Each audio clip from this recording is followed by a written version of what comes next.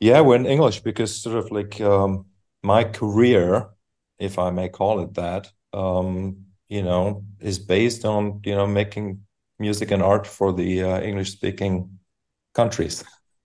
Yeah, and my career, if you can call it that, what's left of it, is also in English. Yeah. Yes, yes, yes, yes. But you do speak German. Yeah. Yeah. I speak German. The trouble is, I mean, I came to Germany in 94 and I'd had about a month of lessons when I realized I was going to be moving to Germany. It was absolutely, I mean, I don't know, it was so futile. You can imagine it.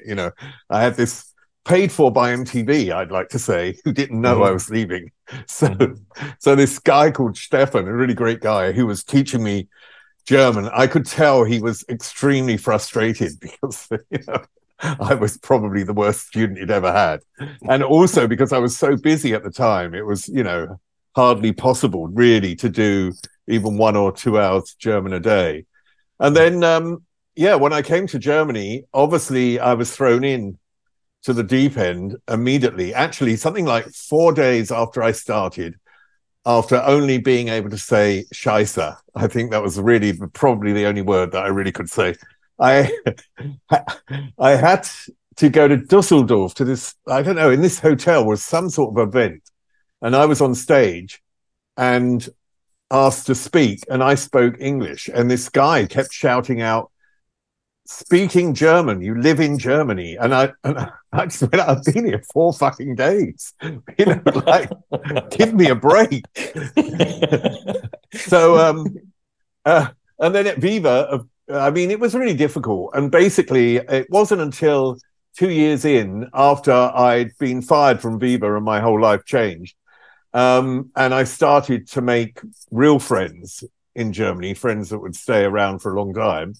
Hmm. Um, then the whole thing changed again, and I started to go to German lessons, and I started to pick up German. And yeah, and then it changed again when I went back to university in 2006 and I studied screenwriting. I went back to the UK on and off for a year to do this master's course. And Hmm. eventually, when I came back, I mean, I had a flat here and I was coming backwards and forwards. But eventually, when I came back and I really started writing, um, I realized that when I wrote in English, I was writing like a German wrote English. So I could, because at that point I could neither speak German or English, and certainly couldn't write either. So I made a conscious decision in the last few years, because I really concentrated on screenwriting in the last few years, to live as much as possible in English, but with my German friends who I met in German. There's some I Hmm. met in English, as it were, but the ones that Hmm. I met in German, I speak German to. The ones I met in English, I speak English to. And a lot of communication I do in English because I just have to, because otherwise, uh, my writing, and I've actually had this in meetings with Americans where they ask me, oh, your English is really good for a German. And then it gets really embarrassing. So, so I've sort of concentrated on that. And because I live in this bubble world of Zoom, that Hmm. basically is my world these days, that I don't feel that I'm not going on stage, and I'm not doing interviews in German, and I'm not really doing a lot of appearances, if any.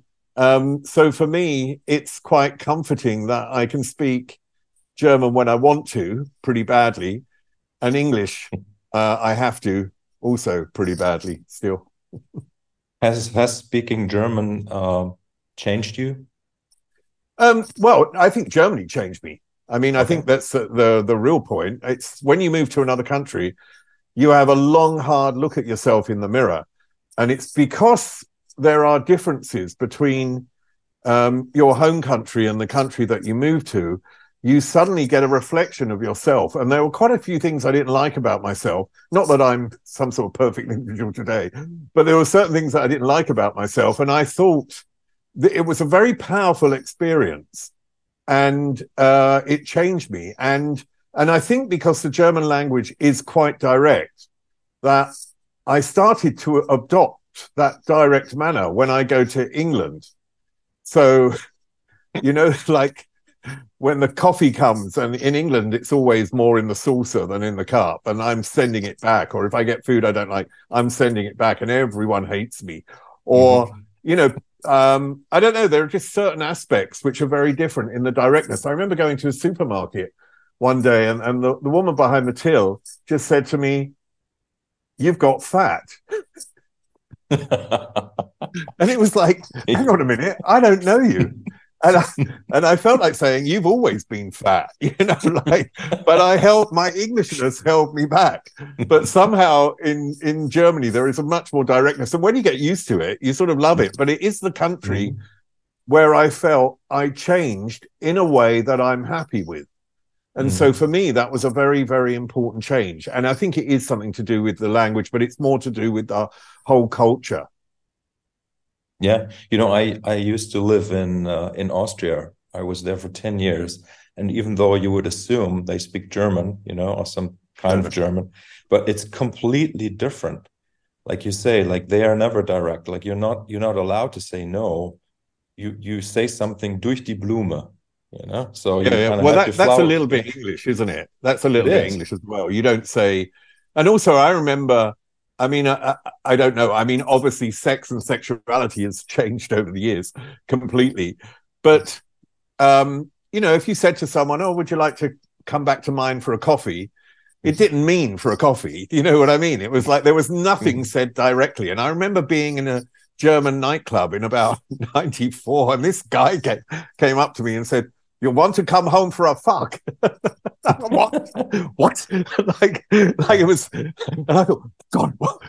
This is really weird. This is too much. It's the directness. Sometimes I don't know whether it's a change in societal change as well, but I do think Germans say it like they mean it, and they mean it. And when you get used to that, it's really good. I mean, look at Brexit. I think it's the greatest example of British people not understanding German mentality at all. When Angela Merkel said, we don't compromise on this, this, and this, and the British were going, "Oh, what about this? What about we could compromise." And it's like, no, hang on a minute. She said no, she means no, and she won't change her mind. Do you know what I mean? And British perspective is very different. And so those two parts of the culture don't really understand each other, I'd say. But when you've lived in a country a long time, then you get used to it, you understand it, and you need to speak the language to be in the culture. If you don't speak it, you're never actually going to get into the culture and meet people. Yeah, interesting. Yeah. I mean, I live in Prenzlauer Berg here in Berlin, and there are a lot of people here that don't speak German.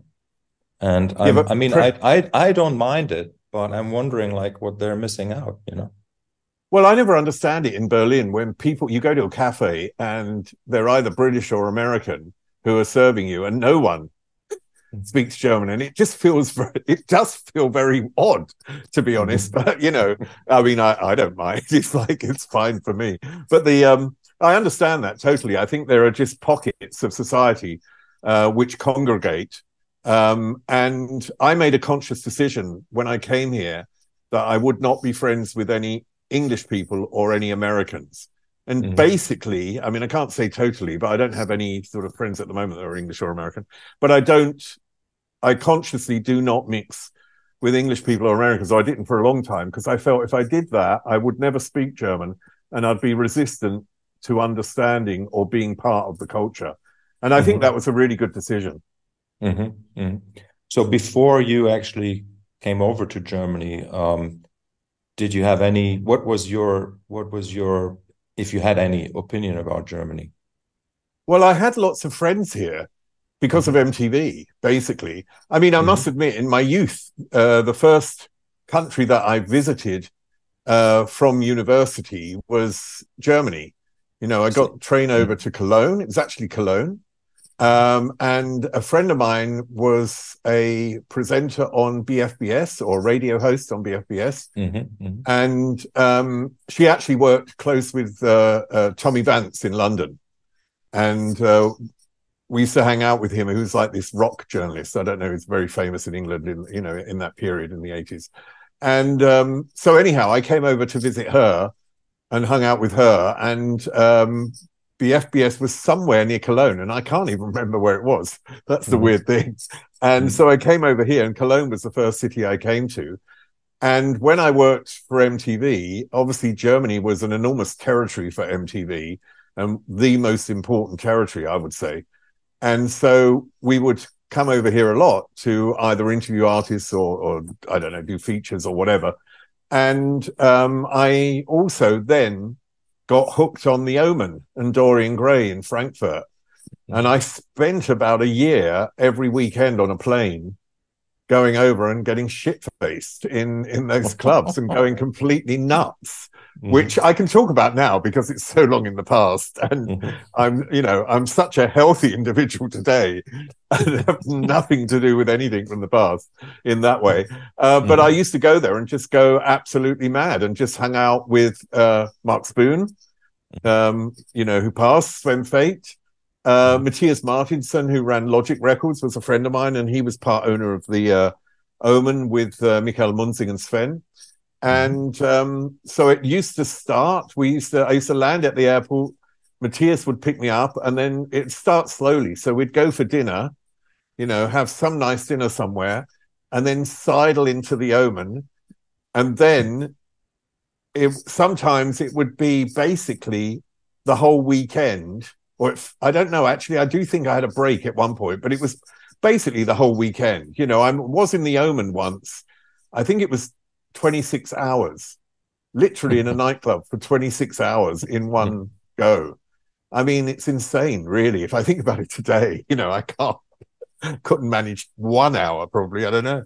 But anyhow, it was fun to do. And I did it. And in essence, I feel I can look back and say, well, in a way, I got away with it because now I'm very healthy and look after myself, and I don't regret any of that. It's just something that I did when I was young. And so that means that it was kind of like the relationship you had with Germany kind of grew from that initial seed of going to Absolutely. Cologne. It felt like a natural decision, and I really liked coming here. I mean, I just really like the people I knew. You only know the people you know, obviously, but the people I knew were really nice and really open. I liked what I felt then, what I knew of the German mentality. I liked it, and I do feel that Germans are much more modern and forward-thinking than British people, and it's a little bit of a cliche, but there is a massive grouping of British people who are mainly old and white like myself, who are living a little bit in the past, but they live in the past. You know what I mean? They can live in the past. And that is why, that's why Brexit came about, essentially, in any case. But I think there's a whole grouping, obviously, and there was in my era, of people who are also forward-looking. So it was really nice to come here, and I really enjoyed it, and I like the people, and I like the openness, and it seemed like a natural change of life. I mean, there was another factor in the decision to leave, and that was, I felt, and this is an odd thing to say, but I felt being on camera was ruining my life. I look at fame as a disease. I think it should be seen as an illness, and it gives, if you're, my fame was minor, but if you get famous in some way, it's like a drug. You get this rush and you constantly need more, and it's like an attention deficit. And you'll find that most famous or successful people in the world have something lacking in their childhood that has led to this thing, because it's like a compensation from what you didn't have. I didn't have a father that really gave me any attention. He actually didn't want a third child, had nothing to do with me. And I think I sought out love from the whole world, as it were, by being on TV, or the world of TV, to compensate the fact that I didn't get love from my father. So I think there's always a reason behind people why they search for fame. And then you've got to go, the truth is, what you've got to do is you've got to deal with it. And I've dealt with it since then in therapy and feel completely different about it. And for me, it's just something you see it. You know, why do people go on those reality shows? Why do people are so desperate to be on television? I mean, there are certain things that are really horrendous, I think, on TV. There's some things that you can do that are okay, and they earn you money and it's fine. But I think that absolute obsession and need to get attention is really dangerous. And so for me, I feel like I've left that behind. And then the phone's going to ring and they're going to say, do you want to be on so-and-so? And I'd probably say yes. No, I don't know. It's, yeah, I mean, I probably would. But the thing is, I do think once you feel that it's doing you no good and it's becoming some form of driving force in your life, it's very unhealthy and it shouldn't be. You have to find something, I think, that's more creatively worthwhile or I don't know, socially worthwhile or love or whatever. And fame can't be the end all and be all in life. And I think for a lot of people it is. Wow. Well, I think heavy start. We're only like 10 minutes in, and I'm very happy that you're this direct and you're putting this on the table right away. It's kind of like that's why I don't do interviews. No, I'm totally with you with this. And you know what?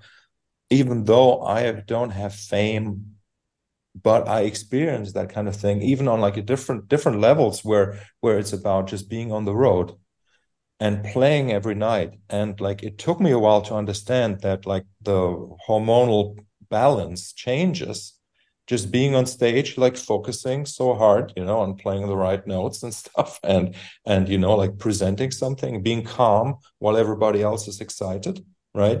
And somehow it still takes me a long time. I just returned from a 5-week tour, and I'm 3 weeks home now, and I'm still like totally feeling the withdrawal.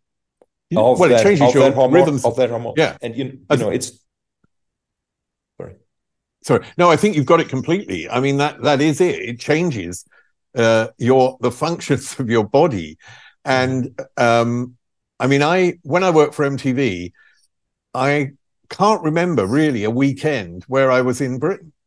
There wasn't a weekend. I was on 2 or 3 planes a week. I was just flying around Europe, interviewing people in London. And my whole life was a constant rush. Now, obviously, hey, let me ask a stupid question. Why do you think was it that you were so popular as a presenter?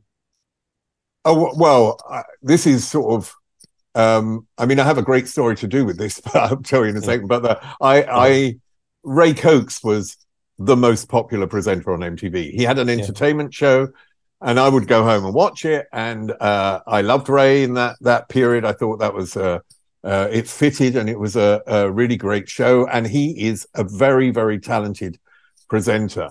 Now, I'm not, and I mean this sincerely, I'm not a talented presenter, and I'm not a usual presenter in any way, because I'm just me. I don't really, I mean, all I did was read an autocue. I mean, this is, I wrote the autocue because it was, it was facts about pop stars or whatever. But all I did was read it, and I don't see that I had any great talent. I mean, I had imposter syndrome. There's no doubt about it. I didn't see that I had any great talent. I didn't think I was successful. And in fact, MTV, in the first period of MTV, they tried to fire me about 10 times for being gay.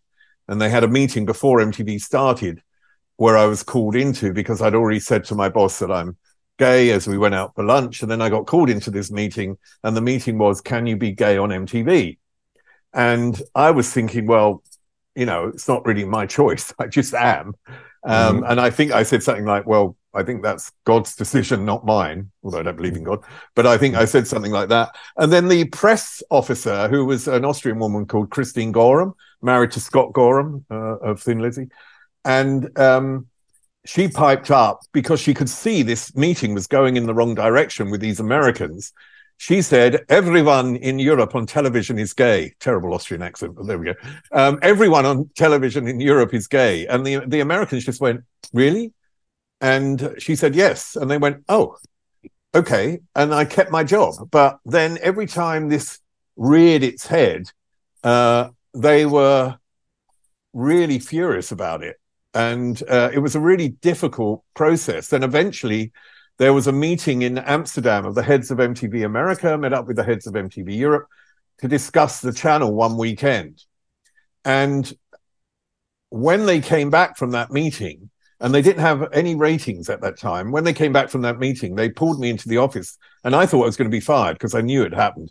And they said to me, oh, you're really popular. And I said, oh, right, okay. How do you know that? And this is great on so many levels. Because they'd gone to a restaurant after this big meeting about where the channel should go and which presenters would stay and which would be moved or pushed out. And they went to this Brazilian restaurant, and the waiter overheard they were from MTV, and he asked them, and they said yes. And then they said, what presenter do you like? And he said, Steve Blame, he's my favorite. Now, a week after that, I went to Holland and I slept with my erstwhile boyfriend, who was that waiter. And he told me. So there is a God, and it's a God of gay karma. who I just think, I mean, it's so mad.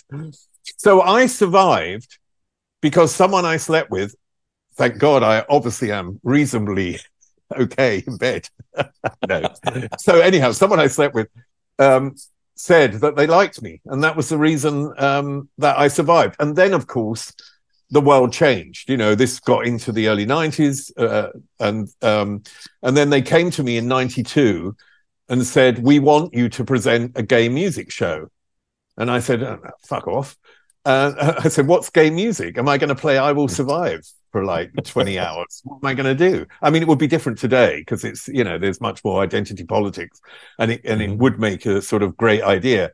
But back then, it made no sense at all. And also for me, music is music. I don't give a shit who makes it in that sense. It really is about whether, you know, you appreciate the music or you don't appreciate the music.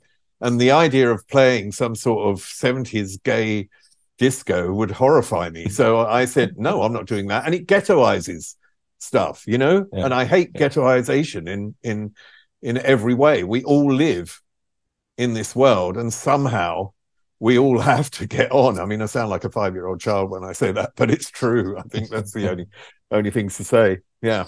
So that's my story about that. And I can't remember your exact question. The question was if there was a moment when you realized that you were popular, and as you were saying, you were like the jet set of going to interviews every weekend. And no, I don't know. I mean, popular, no, but you know, being recognized and being popular are two different things. And there was definitely a lot of moments of recognition which were quite extreme. And I think one of the most extreme ones for me was in Sweden. And I went out to a nightclub with the producer, and it was the opening night of this nightclub. And there were about 400 people waiting to get in. And they partied like for Moses, you know, like this whole crowd, like they saw us, and then suddenly they went quiet and partied. And I was going like, what's going on here? What's going on here? And we got into this club and it was packed, and they left a semicircle with quite a large area around us and just stood and watched. And it was incredibly uncomfortable until the moment where I just went sort of, come here. And then it went a bit mad. And I think there were so many situations where it was, for me, abnormal. But at the same time, I think this is back to the fame aspect. I think I liked being stroked. I think I liked the fact that people recognized me. And I mean, they were always nice to me. No one was really ever mean to me. I can't remember anything like that. So basically, I just had a good time. And to be honest, at that period of my life, it was like, right, free drinks, free drugs, let's go mad. And I did. So how did you end up presenting for MTV? What happened before that? How old were you when you? Well, I was old, for in comparison for sort of a career start today. I was 27 when I started MTV. Mm-hmm. But I had studied mathematics and physics at university.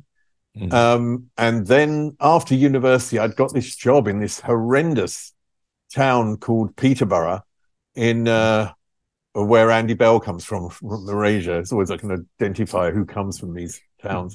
And who's a nice guy, by the way. And I went to this town. This town was horrendous. And I sold telephone systems, in the days where a telephone system would be a massive piece of equipment, which would have its special room, and you would have an operator and God knows what to work the telephone system of 400 phones in a building. And I didn't sell one because I'm useless at selling. And I spent all my weekends going to London and going to clubs. And I was diving more and more into the subculture in London. And eventually I had to leave this job. I remember when John Lennon died, I was actually in Peterborough. And I bought Walking on Thin Ice, which Ono had recorded the night he died, and her wailing on it is very painful. And I played that endlessly in Peterborough, and that sort of summed up my life in Peterborough. I felt like Yoko Ono. I think I was actually dying in this town. And so I moved back to my mum's, and then within weeks I moved up to London, and my life completely changed. But basically because I moved into the club culture and hung out with what were then the end of the new romantic era, I would say. And so these were like these really, fashionistas in London who were doing interesting things. And I was sort of on the outside of that, but also dipping into it. And I think from then, it got me into the idea of not being on TV, but doing something in media. And I went on a 3-month journalism course where they said to me immediately, you should be a radio presenter. So obviously they took one look at my face and said, no TV for you. And I did this course and had to start interviewing people, which was fun. I loved interviewing people. And I got hooked on it. And so after that, I worked for various publications, like those free magazines in London, or, oh God, there was other things like Blitz. There were like magazines that I got the occasional article in, and also on radio. But basically, I would do one thing and no one would want me again. I mean, I was like one of those people who fall upwards. So I failed at something, but just kept going. And every failure was almost used to get the next job. Because you don't tell anyone it's a failure, I suppose. You just go in and say, well, I did work for so-and-so and I have done this. And then you get another job. And I just kept going. And I've got this, I still have it. I have this absolute amazing willpower to achieve something and to do something. And that's still with me. That will never go. And the weird thing is a friend of mine at that time phoned me up and said, MTV's coming to Europe. And I asked him, what's MTV? I mean, I had no idea. And he told me what it was. And he said, listen, I think you'd be perfect. So I filled in an application. I wrote to them, there's all these specifics you had to send to them. And they interviewed me as a researcher. And when I went to the interview, I had this amazingly baggy trousers with what are they called? Those things that hold up your trousers. Yeah, the only reason were the trousers were so old, they'd gone completely out of shape, and I couldn't afford to buy a new pair. So I basically went with these clothes that I wore day and night. And at that point, I was washing up in a restaurant, and they gave me a screen test. And during the screen test, I had to present a minute on pop culture, and I'd taken all these hats, and I had the producer throw a hat at me, and I'd put it on and go, this is A Curiosity Killed the Cat I said, instead of cat. And I flummoxed, but I laughed and I carried on. And in between, they kept filming. In between the takes of doing different things, they filmed. They told us that they said, okay, camera off, but they kept filming. And in between the takes, there was a table in the room, and I would clean the table and dance around it and sing. And I think they told me that's why I got the job, because they saw me on camera, which wasn't perfect, obviously, in any way, but they saw my true personality, and they thought I was very eccentric. And as Americans always think that British people are eccentric in any case. And I think they thought I was wildly eccentric, and that's why they gave me the job. So when I started at MTV, I had no experience in front of a camera at all. And I think they had employed me really on the false basis that I'm some sort of nutter. Are you an improviser? Would you say you're an improviser? No, it depends. Well, no, I don't think so. I mean, if you look at any interview I have to lead, I'm obsessively doing research and obsessively trying to find the right questions. And I want to get something new out of someone and do something. I mean, this is different to back then. Back then, you have to remember MTV, I would interview sometimes 10 people in a day. There's no way I could have done extensive research on any of them. I used to have to, if it was a massive star, I would get a bit more time.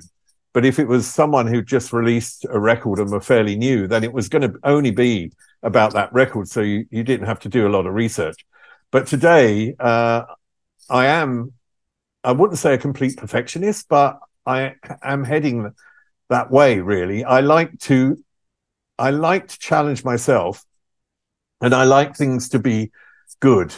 So, for example, if I present a show, which doesn't happen very often, but if the organization is very disorganized, I can't stand it. I mean, I don't go bananas, but I can't actually stand it. I can't understand why things don't work, because I know what my job is, and I always feel, well, you should know what your job is, and you should do it. You know what I mean?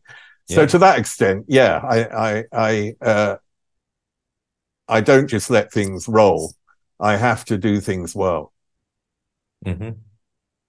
I mean, to me, it feels like you're very spontaneous and a storyteller, and you know how to respond even to, not just to words, but to, like my face or whatever, or your interview's face.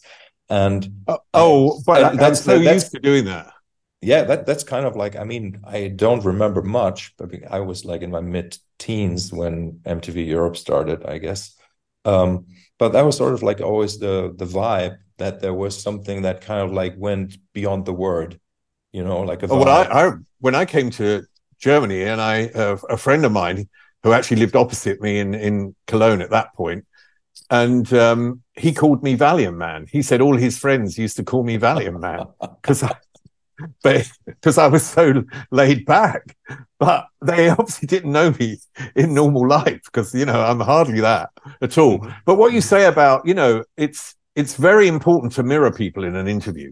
I know that it's not something that you can do consciously, but if they're enjoying the interview and they're laughing, you've got to join in. There is ludicrous if you don't, and you'll get much more out of them. And if they're very serious, you're not going to go, oh, otherwise you'd ruin the moment. So basically, I think, yes, I can see what you mean, but I think it's inherent. There are certain things that are inherent in me, but there are certain things that I really need to work on. And certainly information. I mean, today I'm interviewing artists from the past, and a lot of them, I don't know what they've done since their heyday, nor does the audience. But I have to go through, and I have to listen to everything they've done, if possible. And I really do a lot of work. And I think that's about respect. And I think it's really important. I mean, everyone wants to be respected in some way. You want to feel you have value in the world, don't you? And I think a lot of what I do with the artists is also give them value, but I mean it. You know what I mean? At the end of the interview, I will often say something which is heartfelt and it's meant. And it's sometimes, sometimes I have to think about it when the end of the interview is coming. I don't work that out before, but when the interview is coming, I'm thinking about, what do I want to say to this person? What do they mean to me? What do I feel is the right thing to say that I believe in? I have had an occasion where nothing came up because it didn't feel right. So I just said, thank you. And that was it. But nearly always I will find something that I like about people, because I think it doesn't have to be their work. It can be them, their personality, their achievements, how they impacted your life in some way. And I think so much of what these people produce has impacted my life that for me, that's quite easy. And it's great to leave someone with value. Yeah, for sure. I think it's very important in any kind of communication that, you kind of like have a positive beginning and a positive ending to the exchange.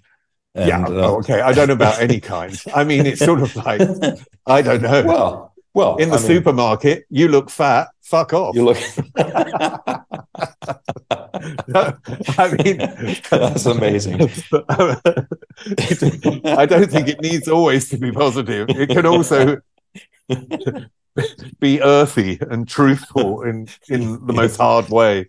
Yes. Hey, let me ask you about, like, you studied mathematics? Yeah, I know. How weird. Actually, that's a weird one as well, because I went to a grammar school in England, which was, the top 2% of the population went to a grammar school. You had to do, and at that period, only the top 3% went to university. So almost everyone who went to grammar school went to university. But no one in my family had ever been to university. I mean, no one had higher education at all. And so for me, it was a really odd idea to go to university. And then when it came up, I copied the form of another guy in my class whose name is Roger Howe. And I copied his form completely. Everything. I mean, absolutely everything. And we both got an interview at Exeter University. And just prior to the interview, they, talked to all of us who were there. And they said, well, there are two of you here who have got exactly the same application form, exactly the same interests. I even copied his interests. I mean, nothing changed. Absolutely exactly. And want to study the same subject. And we both got in, which is really weird. So that's how I ended up studying maths and physics. And I think university, certainly for me in that period of my life, was about growing up and seeing the world. Probably is similar today, although I think young people grow up a bit quicker. And I think at that period, it was about being away from home. I mean, and Exeter was a long, 5 hours in the car from my mum's, which was another important factor to have your own life away from your family, to have a life with people of your same age, and to have that development process. I mean, I went to university and I came out almost immediately. Well, I think I must have been 17, 18 when I came out. And this was like 1978, 1979. So this is a completely different era. And my whole life changed. My interests changed. My social spheres changed. Everything changed at university. And I think, those years were so important and impactful for me. And it wasn't about mathematics and physics. I was absolutely brilliant at mathematics and I was terrible at physics. And when I left, I had never had any intention in the world of ever doing anything with it. But I think in that period, and I think it's the same in Britain today, I do think it's a slight difference in Germany, but same in Britain today, that a university degree means you've got a university degree. It doesn't really mean that you have to go down the exact path of what you've done at university. Whereas I think in Germany, it's more structured in a way. You make a decision early on and you move, you can change, but you move down a certain path for most of your life. In Britain, that was very different. So when I came out of university with a maths and physics degree, I don't think I just had a degree. I didn't really talk about it in that way. And it wasn't really of interest. I mean, it did appeal. I remember it came up in the interview with MTV, because I think it probably seemed a bit odd that someone with a maths and physics degree was wanting to be on MTV. So, and I think that oddity part of it also played into that equation. But, can I do maths and physics today? I have no idea at all. I mean, that's gone. That's been blasted out by the Omen and Dorian Gray long ago. Yeah. But I find that, like, the things that I learned at uni, they are kind of like with me as sort of well, mathematics is very logical. Frame of mind, like somehow some of that what I learned. Well, I'm a very creative person, but I'm very structured, and that's mathematics. I really believe that's what mathematics gave me, some sort of structure in my life. And I think maybe that is what I've kept from it. Everything else has fallen by the wayside. Yeah, it's so this discussion about fame, right? So from your experience, so what happens to people when they lose it? Well, I think what happens to most, and it's also most pop stars, is that they believe that all their problems, and I think this was me as well, I think it's a subconscious thing, but I think looking back, this is what I'm saying, that all your problems will be resolved by being famous. I mean, on a simplistic childlike level, people who are famous are smiling, happy, wealthy, and shaggy.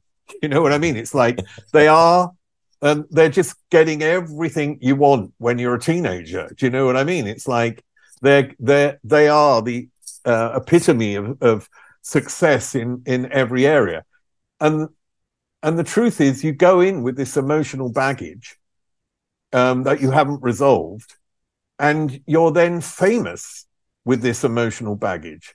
So actually that emotional baggage you have is then in the spotlight and you still haven't resolved it. So it's actually worse. And I think that's the problem. It compounds all the problems that you had before that you haven't resolved.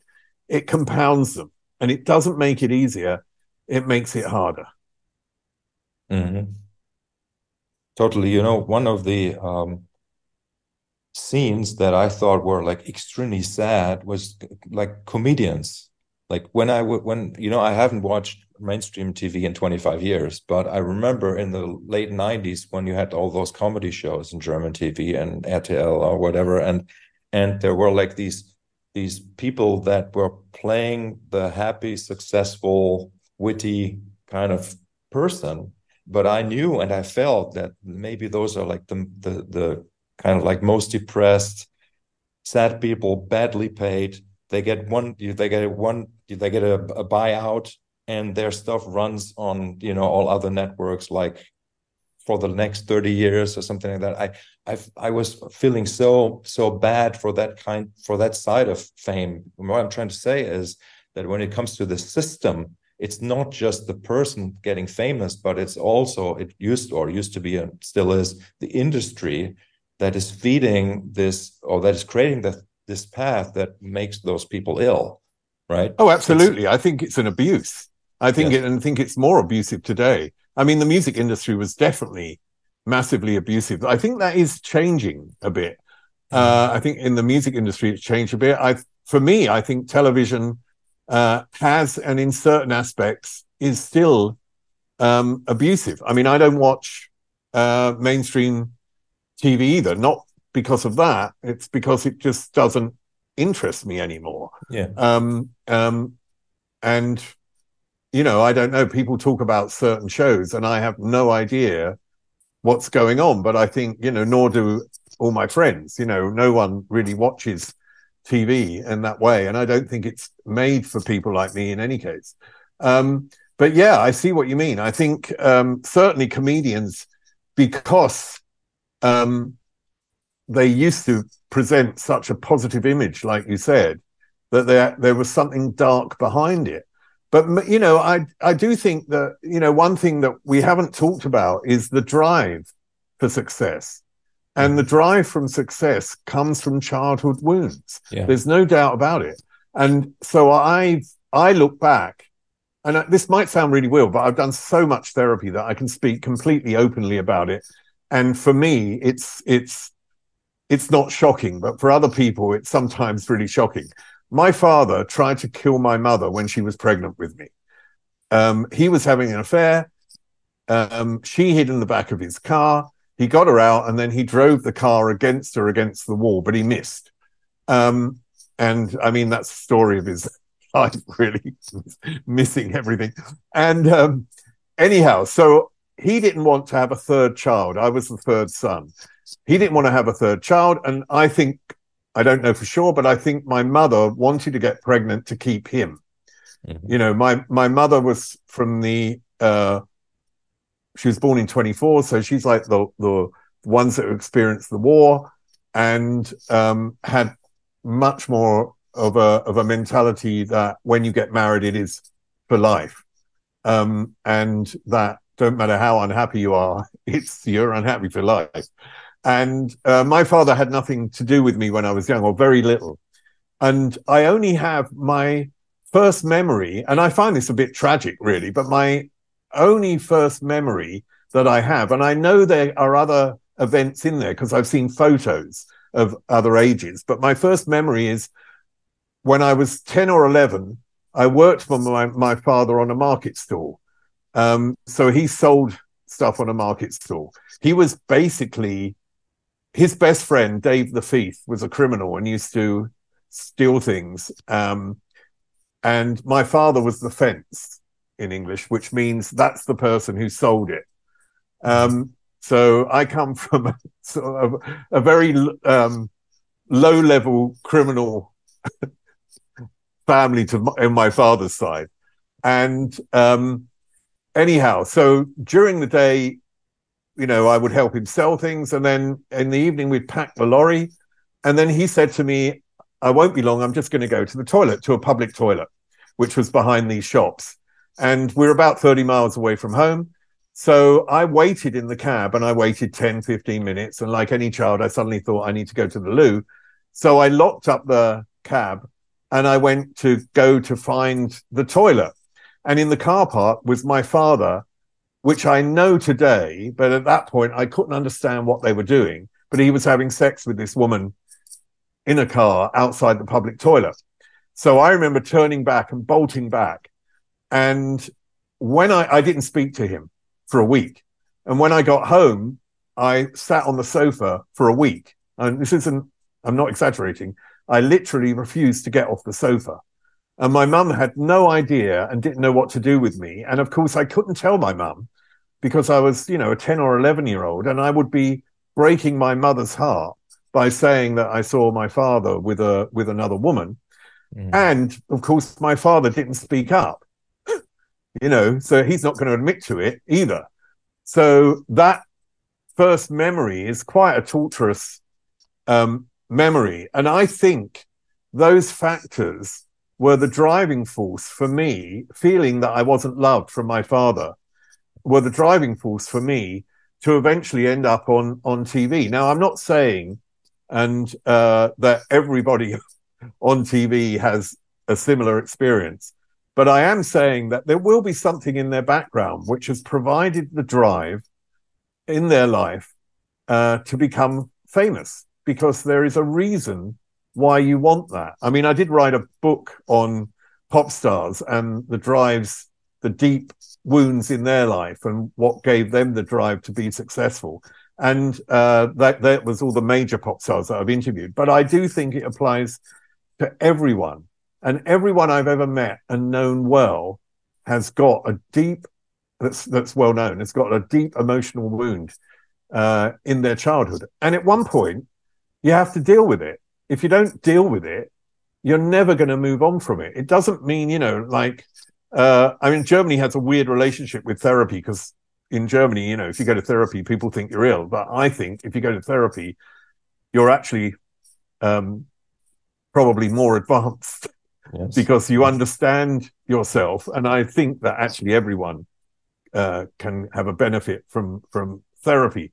And for me, it's, over the years, it's been an amazing, and I hate that word journey, but it is a sort of journey of self-discovery, and also about acceptance. Now I look back and I say, yeah, a lot of men are shits. I can be a shit sometimes in a relationship.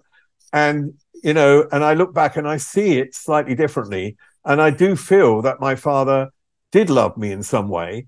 But I've got these highlighted events that have covered that in some way. So I've sort of, in a lot of ways, I've made peace with my past to that extent. And I think those things are really important in life. And I don't know. I mean, I looked after my mother until her death, which was about 5 years ago. And I became the main carer and spent, well, it was 10 years of going backwards and forwards, but the last 3 years almost permanently when she got lung cancer. And my relationship with her was so perfect by the end, because we actually talked about everything. And I mean absolutely everything. And it was an amazing experience. And at the end, the night before she died, she gave this sort of long speech about what she wanted for me, for my life. I'd got a hospital bed in her front room, and my bed next to hers for the last 2 weeks. And it was really tough. I mean, I can't tell you how tough that is, but people know it. And anyhow, she told me what she wanted for my life. And her first sentence was, and this is a 93-year-old, she said, "I want you to meet a man who is as kind to you as you have been to me." And then she started talking about, from a future perspective, what my life was going to be. And it was the most amazing thing that I've ever experienced. And it was a gift, and I think it was probably the most wonderful gift I will ever have in my life. And although 5 years on, I have moved on, to the extent, my mother said to me right at the end, she went, "And now I want you to forget about me, never think about me, and go on with your own life," which of course at that time was the most painful thing to hear. But 5 years down the line, I visited her grave about a few weeks ago, and I said goodbye. And that's it. I won't go back there. That is it. I have pictures of her with me on the wall. But for me, that part of my life is over. It's not that I'm going to forget my mum, but I'm not going to wallow or try and go into that area. But what she left with me was the most positive feeling that you can ever have. And I think the most positive thing a parent can give a child, which is a vision that will always stay with them. And if I ever feel down, that comes up and it's like, oh, wow, I'm going to be fine. It's quite a weird thing. So I have this, weird relationship with my parents, but my mum rectified also the relationship with my father in a lot of ways, because I learned about my father from her, and I learned so much about their relationship. And it takes two to tango. My mum wasn't an easy person to live with either.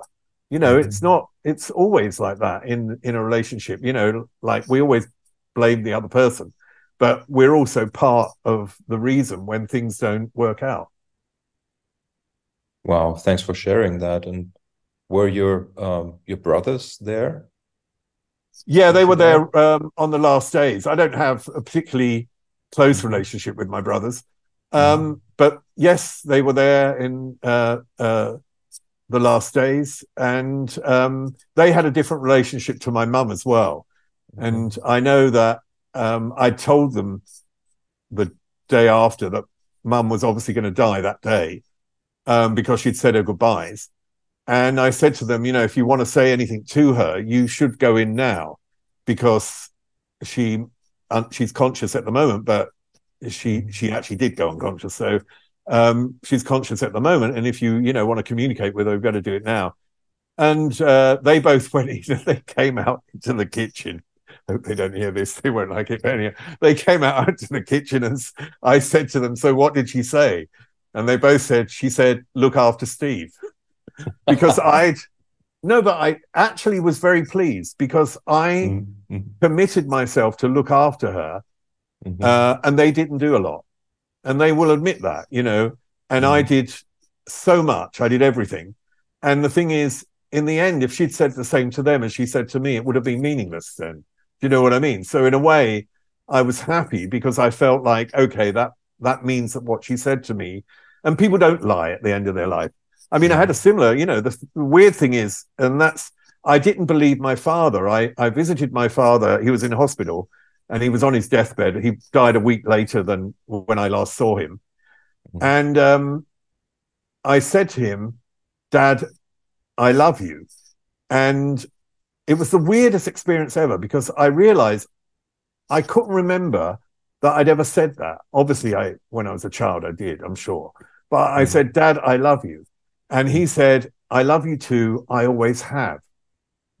And it was a big moment for me. But a day later, I thought, pile of shit. I brushed it off because I thought, yeah, sure. But you didn't do anything, did you? You didn't really make any effort. And you know how, I mean, in a certain way, that is true. You need to make effort to show things to people. You can't just say words. But on someone's deathbed, I don't believe they lie, because at that moment of death, there is no reason to say anything but the truth. There really isn't. And now I realize that he meant it. So it's a different journey since those times. And so you think you have sort of completed the grieving over your mother, and oh yeah. Well, Dad didn't take long, to be honest. I didn't know him. You know what I mean? I know this sounds really weird, but even when my mum phoned me up and said, your dad's dying, he's got lung cancer, I really felt like she'd told me that the neighbor down the street is dying. It sort of didn't hit me at all. But with Mum, it was very, very painful. And the first year, I sort of lost it in the first year or year and a half, completely. I mean, I was in a complete state, to be honest. And people do not understand you. You know what I mean? It's very difficult for people who haven't experienced a very, very close relationship and the loss of someone, how that grief can affect you so massively for such a long, well, I say a long period, but 1 or 2 years is for everyone, I think. But it affected me really, really dramatically.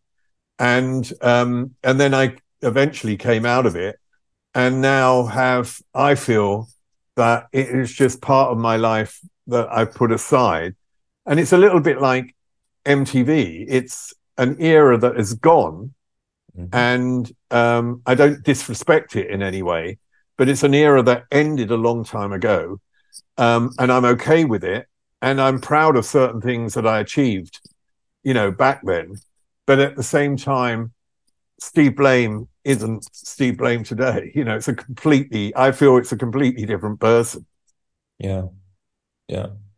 So what happened between, say, like 97 and 2005 or something? Like, so 2005, you said you did the screenwriting course or whatever it was, right?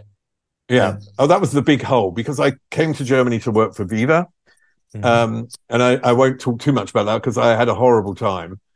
And after Viva, when I was fired and I was paid off, the first thing I did was spend 200,000 on partying in 6 months, 200,000 Deutschmarks at that time, going absolutely apeshit. But I think for me, it was dirty money. I mean, I hated that period of my life, and it was a very awful period of my life, I feel.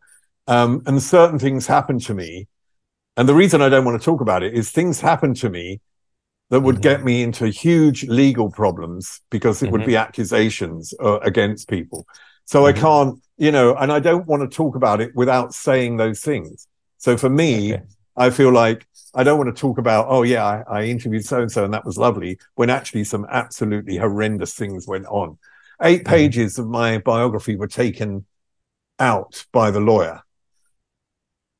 And so I can't go there. There's no point going there, and it's gone. It's in the past. And but when I left Viva, or when it was over, and I lost my house in London, I blew all this money, and I think, in essence, and I've never been an addict, but like an addict, I needed to hit the ground completely before I could stand up again.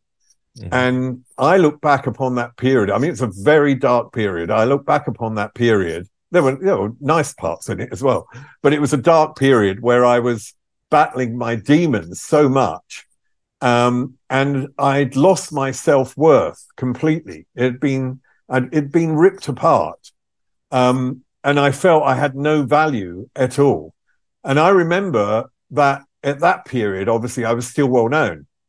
So I'd walk down the street, and of course, I'd be Mr. MTV in some way.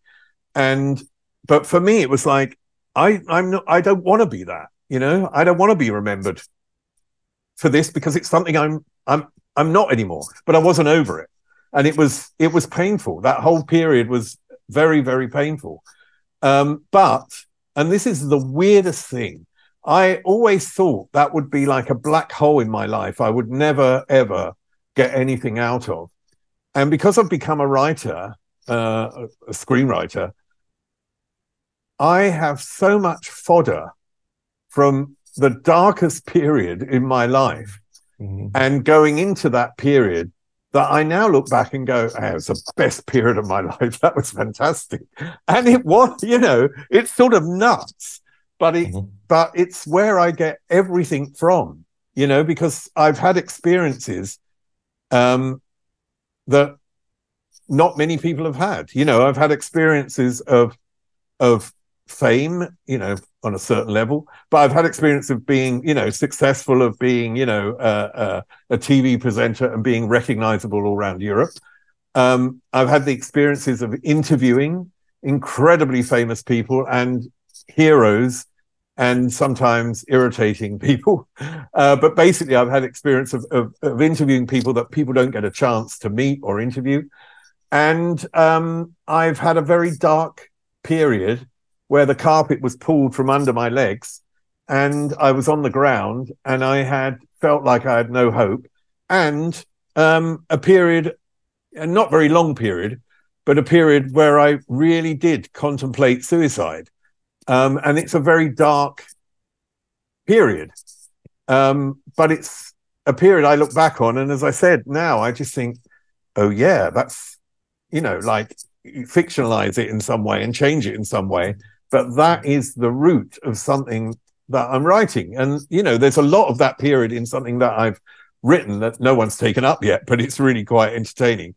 And it's the dark side of fame. And I don't think many people can write that because there's not many people who have experienced it. So for me, that period was a really valuable period. And then my father died, and I had no money for years. For 10 years, I had nothing. I lived on nothing. I mean, it's really horrendous in that way. And literally, friends would feed me. I'd got myself into such a state, and also a state of inaction, where I found it really difficult to get myself together to do anything. And then after my father died, it's a very small amount that I got. He was also broke, so I got like £3,000. But I used that £3,000 to get to university again. And that restarted my life. And at university, the kindness of strangers, people talk about this idea that sometimes, people you don't know can be so kind to you and offer you an olive branch or offer you something which gets you to the next stage of your life. There are kind people out there. And at university, this guy, Charles, who was the oldest person on the course, I was 46 back then and he was 56. Every day at university, he used to say to me, okay, we're going to the bar. And we go to the bar and he'd get me a glass of wine, and a sandwich. And if he hadn't done that, I wouldn't have eaten. And he used to say, don't say anything. I don't want any thanks. I will do it every day. Don't say anything. And it was such a, and he's not a wealthy man. Do you know what I mean? Mm-hmm. Okay. I mean, a wine and a sandwich don't cost much, but, people don't do that. And it was such a kind gesture. And my aunt, who was alive at that time, she would give me 25 quid a week. And that would pay for my train fare to Norwich and back from where I was at that period. And actually what I did is I would hide in the toilet, which is an old trick in England. If you hide in the toilet and lock the toilet door, and then I wouldn't pay the fare. I mean, I was a 46-year-old man who couldn't pay the fare, but it was like, I'm gonna do this. I'm gonna go to university. I'm gonna do this. I didn't pay for my halls of residence. I didn't pay for the course. It took me 5 years after that to pay it back. But it was the best thing I ever did, because it again opened my world up again. And it gave me the confidence again to say, okay, now this is a new phase of my life and I can move on again. I think it's fascinating how those stages come up and you feel blocked and you feel like your life isn't going to change. And then suddenly the smallest trigger changes it. It seems to me like there are a lot of interlocking stories going on there also. With, like you're saying, like the death of your father giving you that money to then decide to go do that course and things like that. And when did the thought of psychotherapy came to you? I went to, well, the first psychotherapist I went to was when I was 28. So I hadn't been at MTV very long. But I don't think she was very good. And so, I mean, I've been to a lot since then. But I've also had, in the last 2.5 years, I've had trauma therapy, which has been, to be honest, the best experience I've ever had in my life. It's been amazing. And the weird thing is that I don't know, it's not just about dealing with the demons. I've gone through everything in my life. I knew exactly what had gone on in my life. I knew all the facts and everything, but I don't think I'd got to the point of acceptance and where I could move on with all of it. And this trauma therapy has really done that. And it's done even more than that, because I feel it's changed my whole attitude of my future, of what I can achieve and what I can get out of my life, and made me into a more forward-looking person. And it's changing, this sounds weird, but it's changed me physically. Since I started that therapy, I did karate for 9 months, but I fell in love with the karate trainer, so that ended. Although we're best friends now. So, but I'm not going back. And I've started boxing. I go to boxing once or twice a week. And I love it. I absolutely love it. And my body has changed again. This shirt, the only reason I'm wearing this shirt is that this morning I looked at that shirt. 15 years ago, a friend of mine bought this for me for my birthday, and I've never been able to wear it. And today I got into it. So that shows you how much my body is changing. And I haven't, I've realized it, and people tell me that I'm looking, better, because I'm definitely thinner than I was, and physically stronger. And it's just that this therapy has changed my whole perspective. And instead of winding down, I'm 64, but I feel, it's weird to say, I know physically I'm not, but I feel like I'm in my 30s with the power of someone in their 30s looking forward to their life from that perspective and enjoying everything I do. I only do things I want to do. I mean, that makes me a little bit difficult sometimes, because I just decide, okay, I love writing and it fulfills me, and I do that. I love interviewing people. It fulfills me and do that. And I'm a little bit difficult when it comes to being interviewed because I don't really want to turn up, but then I enjoy it. So it's okay. But it's, I don't do anything that I don't want to do. And I enjoy everything that I do. And that for me is an amazing life to be in. And no, obviously I'm not wealthy. Obviously, I have issues about, how, like, paying the rent or how to live. I mean, not at the moment, but it's like, it's not like I'm okay for life. Do you know what I mean? I'm not set up in that sense. But to be honest, I'd rather be in my position than be wealthy in a position where you're unhappy and you don't really have a perspective and you don't do anything you want to do. I do everything I want to do.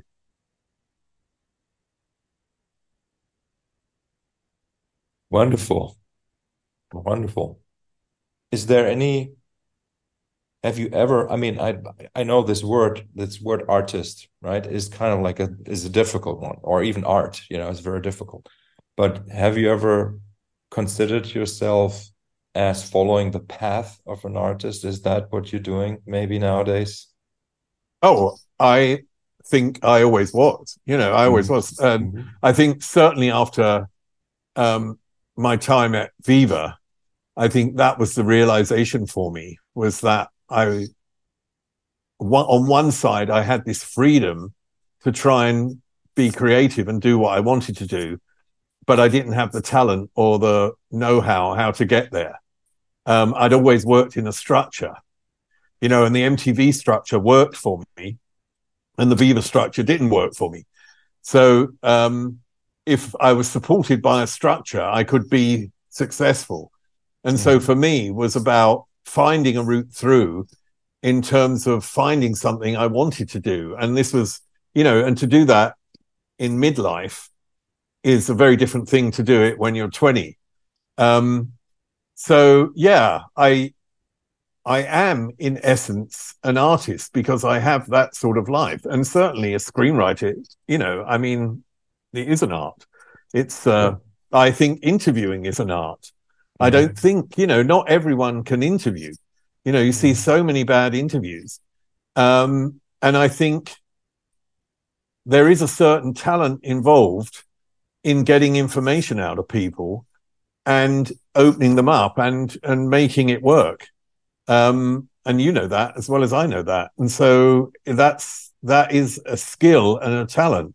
And you're an artist because of your music and performing, and what that gives you, and why you do it. There is something not just therapeutic, but especially in writing, you're dealing all the time with working through your demons until you actually get to know and get to like your demons, which is really interesting.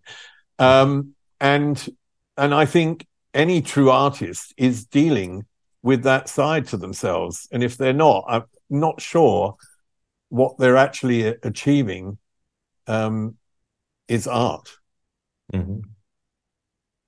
For me, really, if you're interested in this, it's very much about like if I were to stop what I'm doing, I'm wondering who else is going to do it, and there's nobody else who's going to do this.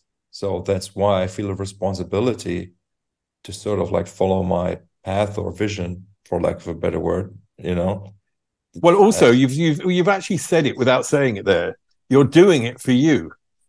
Yeah. You know what I mean? It's like you don't create something for someone else. It might be, the goal might be, this is going to be really successful and I'm going to earn money out of it and whatever. But actually, you can't think like that to achieve something. You have to do it because it's about you and it's about something within you that needs to be expressed. And if you can hone in on that, I think then you're making something that is truly of value. And that's why there's such a lot of good and bad stuff out there. There's bad stuff out there as well, because people are looking at a formula. They're looking at creating something. They're thinking, these writing teams. I know someone who's in a writing team, and she's very talented. But I always feel that a writing team is sitting there with a brief. So write a piece of music for X big pop star that fits what she or he does to release on their new album. And so even from that premise, you've taken away the art from what you're doing. Mm-hmm. And this is really difficult for me, because that's why at the moment I'm mainly pitching my stuff to America, because I write a TV pilot or a screenplay, a film screenplay, a feature, first, because I have to own it in the sense that it has to come from here and it has to be all mine, and I really have to understand it inside and out.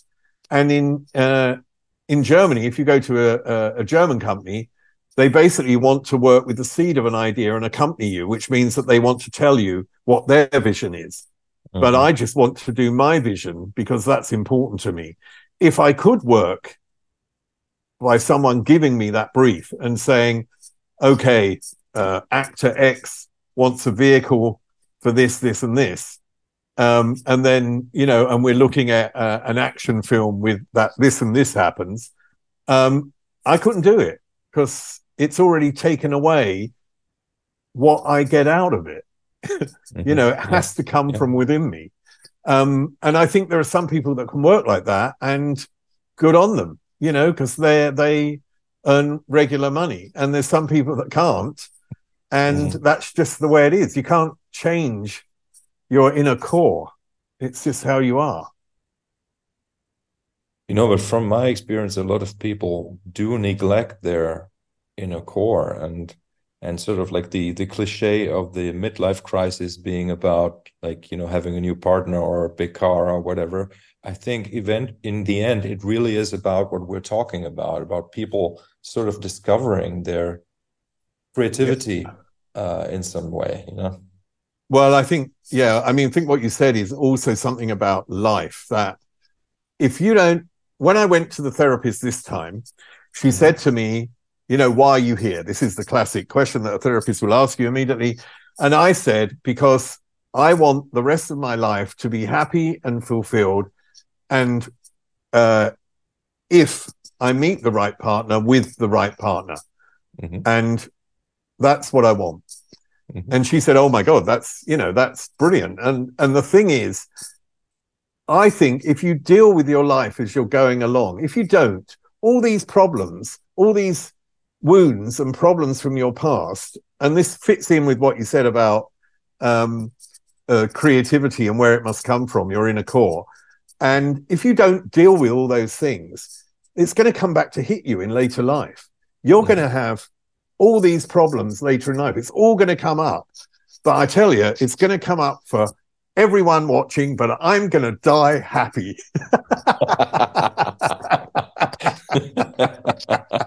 No. Everyone's going to die happy. We're all going to die at the same fucking time, probably. This sounds like a happy ending. Exactly, yeah.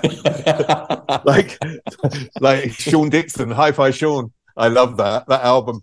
Hi-Fi Sean and David McAlmont. I don't know. Do you remember that track, Yes, from Bernard Butler and David McAlmont in the 90s? Most beautiful track, and he's got the most beautiful voice.